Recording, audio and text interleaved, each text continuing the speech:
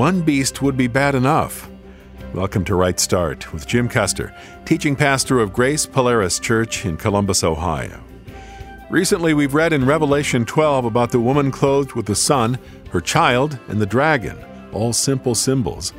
Today, as we turn to chapter 13, we'll see the beast, another name for the Antichrist, and another beast. We're finding out in this series that the final book of the Bible isn't as baffling as it seems if we understand the structure. Today, Pastor Jim will wrap up his sermon entitled, The Blackest Day in the History of the World. We meet the next dramatic character in chapter 13, verse 1. After John saw the woman, after he saw the beast, after he saw who the man was, after he saw Satan cast down, then John says, I saw a beast coming up out of the sea. And you can read all about him there. You've read that chapter many, many, many times.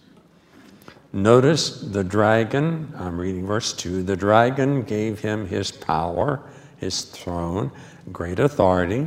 One of his heads appeared to be fatally wounded, and his fatal wound was healed. The whole earth was astonished. The whole earth followed the beast. They worshiped the dragon because he gave authority to the beast. They worshiped the beast, saying, who is like the beast, who is able to make war against him? A mouth was given to him to speak boasts and blasphemies. He was also given authority to act for 42 months. So the dragon secures a protege. Some have taught that just as Judas was indwelt by the devil the night he betrayed Jesus, so this person, this individual, this one who formed that treaty with the Jewish nation in the first place, he is going to be indwelt by, he's going to be satanized, not indwelt by another inferior demon, but indwelt himself by Satan himself.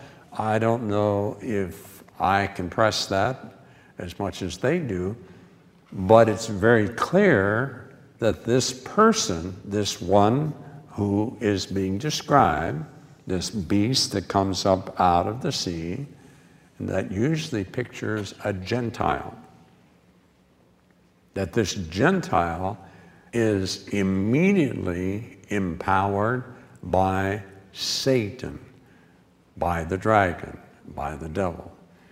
And he acts out of the resources of satanic, not demonic, but satanic power. Demons are lesser spirit beings in Satan's army or in his court. Satan is the head honcho. And the passage is telling us that this person who rises out of the sea, the same one, of course, who made the treaty with Israel originally, goes through a phenomenal energizing process so that he actually exercises the authority, the power of Satan himself in his activities. A mouth was given to him to speak blasphemies. He was given authority to act for 42 months. He began to speak blasphemies against God, to blaspheme his name and his dwelling, those who dwell in heaven. He was permitted to wage war against the saints and to conquer them. That's the same group that the devil turned to pursue when he left the woman in the wilderness, the saints. And the text tells us that he will be permitted to wage war against the saints and to conquer them. He was also given authority over every tribe, people, language, and nation. All those who live on the earth will worship him. Everyone whose name is not written from the foundation of the world in the book of life of the Lamb who was slaughtered. Bingo. Meet the Antichrist, the false Christ, the alternate Christ. Satanic or Satan's offering of his Messiah. That's who this is. And we learn that there's another personage who comes on the scene. We meet him there in verse 11, where John says, I saw another beast. This one comes up out of the earth, which suggests he may be of Jewish lineage. He comes up out of the earth. He had 2 horns like a lamb. He sounded like a dragon. He exercises all the authority of the first beast on his behalf. He compels the earth and those who live on it to worship the first beast whose fatal wound was healed. He performs great signs, even causing fire to come down from heaven to earth before people. He deceives those who live on the earth because of the signs he is permitted to perform on behalf of the beast, telling those who live on the earth to make an image of the beast who had the sword wound yet lived. He's permitted to give a spirit to the image of the beast so that the image of the beast could both speak and cause whoever would not worship the image of the beast to be killed. He requires everyone, small and great, rich and poor, free and slave, to be given a mark on their right hand or on his forehead, so that no one can sell or buy unless he has the mark, the beast's name, or the number of his name. Now, there you've met them. Those are the key actors. Those are the key proponents who play out their roles during that second 42 months, during that second half tribulation period.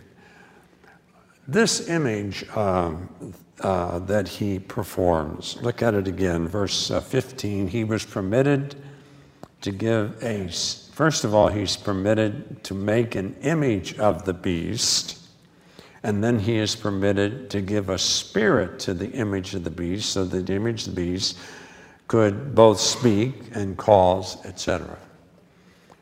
First time we were at Disney World years and years and years ago, millenniums ago, I remember seeing in one of the shows there this incredible figure of President Lincoln, and he's sitting in the center of the stage up there, and the lights come on and the music comes up, and he stands up and he speaks. And I thought, wow, that's what it's going to be like to hear, this image of the beast. That was an image of Abraham Lincoln. This will be an image, a portrayal, a body-esque portrayal or image of the Antichrist. I don't think that anymore. I think this is demonic. I think that what happens is, just as happened to poor people in the New Testament when Jesus was here, and may yet happen to people in our culture, I think that what happened is this false prophet has power and signs and significance in the demonic world. And I think that this image speaks by the power of an impregnated demon. Perhaps a demon as powerful as Apollyon. We met him over there when we saw the fifth trumpet sounded, and the abyss was opened, and those hordes of demonic hosts who are held captive there were permitted to come out and to fill the earth and to cause 7 months of indescribable torment. One of them is called the king, and he is called Apollyon. He would be the kind of demon that would be good at this. And what he would do, he would simply take his residence within the mechanical device or the humanoid device or whatever kind of material is used for building this image of the Antichrist himself.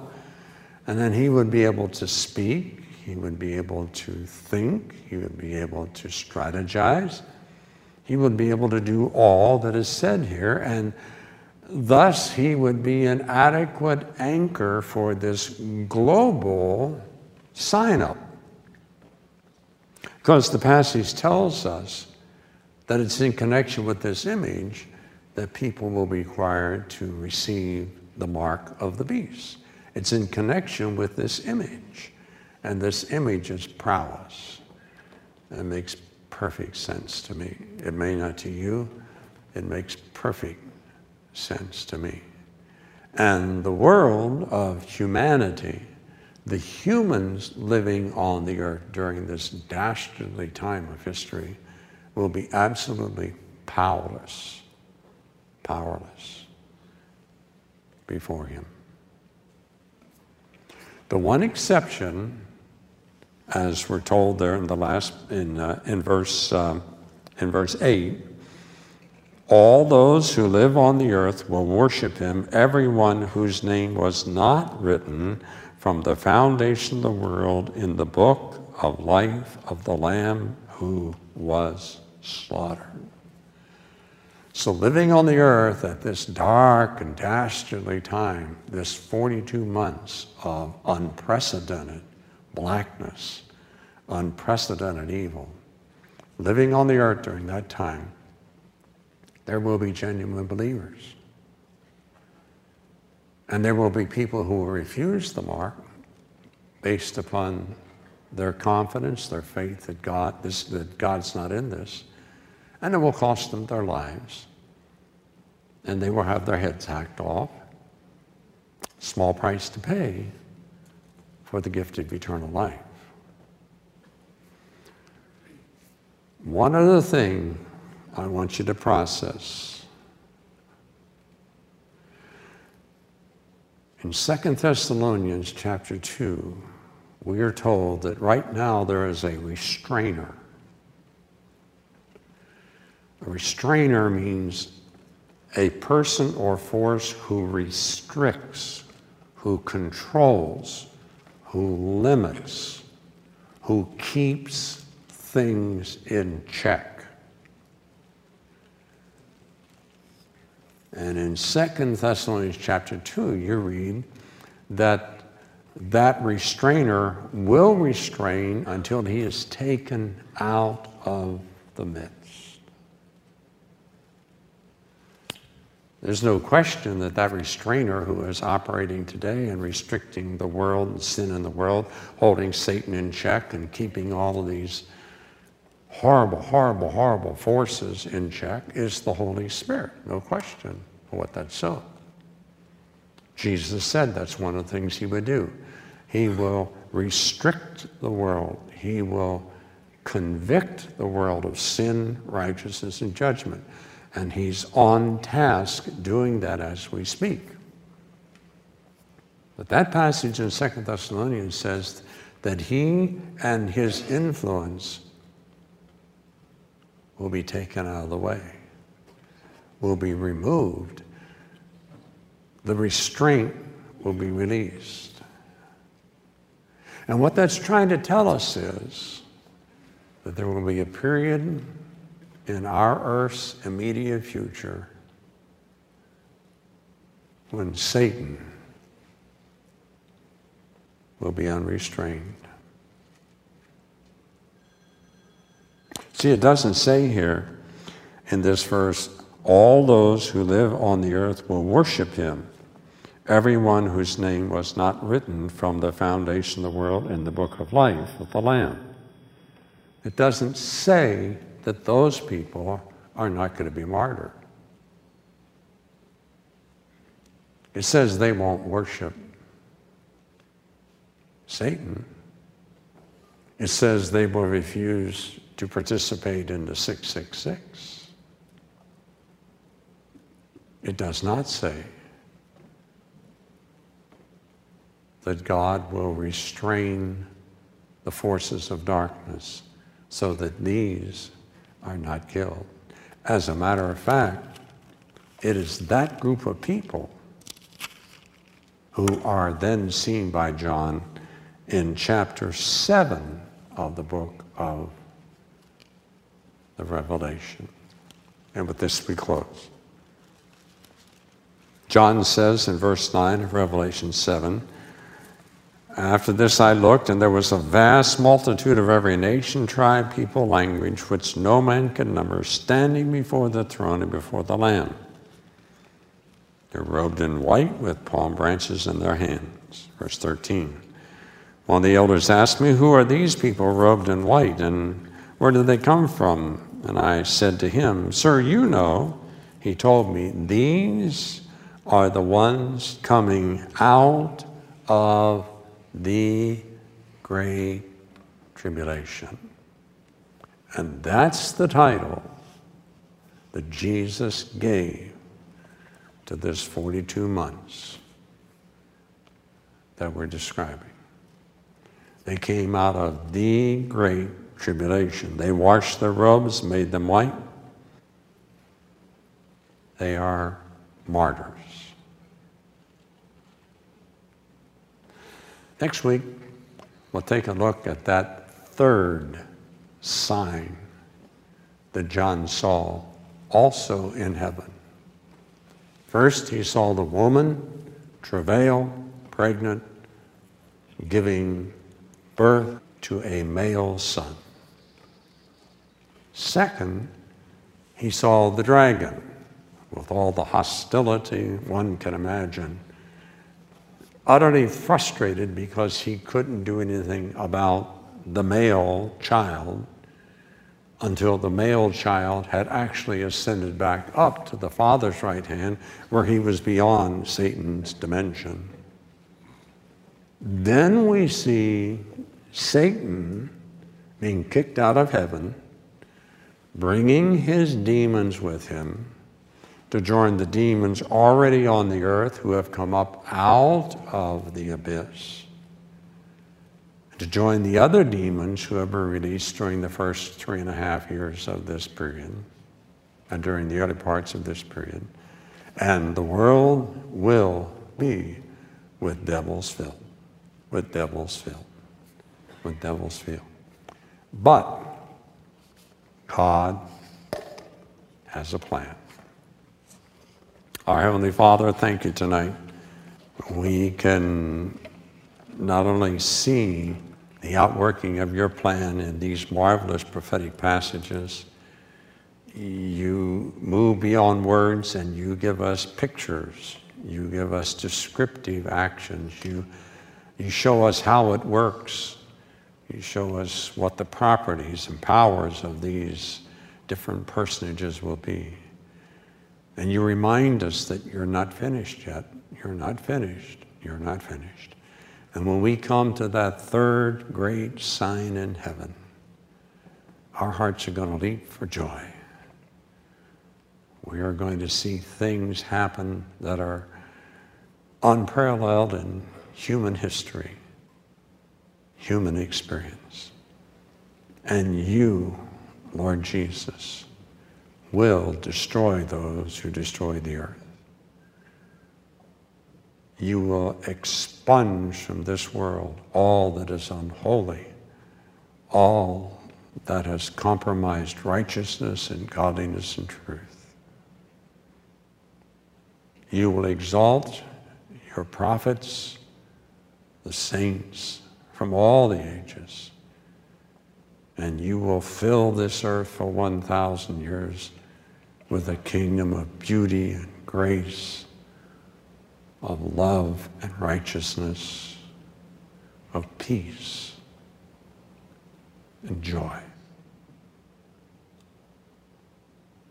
And then you have one more thing you're going to do. And when that's finished, we'll find ourselves in a new heavens and a new earth where only righteousness can dwell. My friend, tonight, do you have a ticket? It's horrible to stand here and talk to you about these things if you do not have the assurance of the forgiveness of your sins, and of the gift of eternal forgiveness and life that comes to those who put their faith and trust in Jesus Christ and who commit themselves to him as Lord and Savior. Have you made that commitment? Have you decided that Jesus is God, just as he said, just as he proved? And that these are not fanciful, idle dreams. These are the substance by which you will fulfill your promises. These are the ways you will execute your righteousness, your judgment, and your eternal glory. I pray, Father, tonight if one sits within the sound of my voice and is uncertain, at all uncertain about their relationship with you, I pray that before they do anything else, they will commit their hearts and lives to you, and they will receive you and invite you to be their Savior, their Lord. They will ask your forgiveness and receive from you the gift of eternal life. I pray. Father, thank you for this wonderful book. This is probably the ugliest pictures in all the Bible. It shows us the wickedness, the hatred, the vengeance, the evil that is Satan. It shows us and gives us clear description of what happens when a creature turns his back upon his Creator and defies him. Thank you for the wonderful good news of a Savior, Jesus Christ, and for the fantastic promises of a new heaven and a new earth. Bless these things to our understanding and to our response and obedience, I pray. In Jesus' precious name, amen.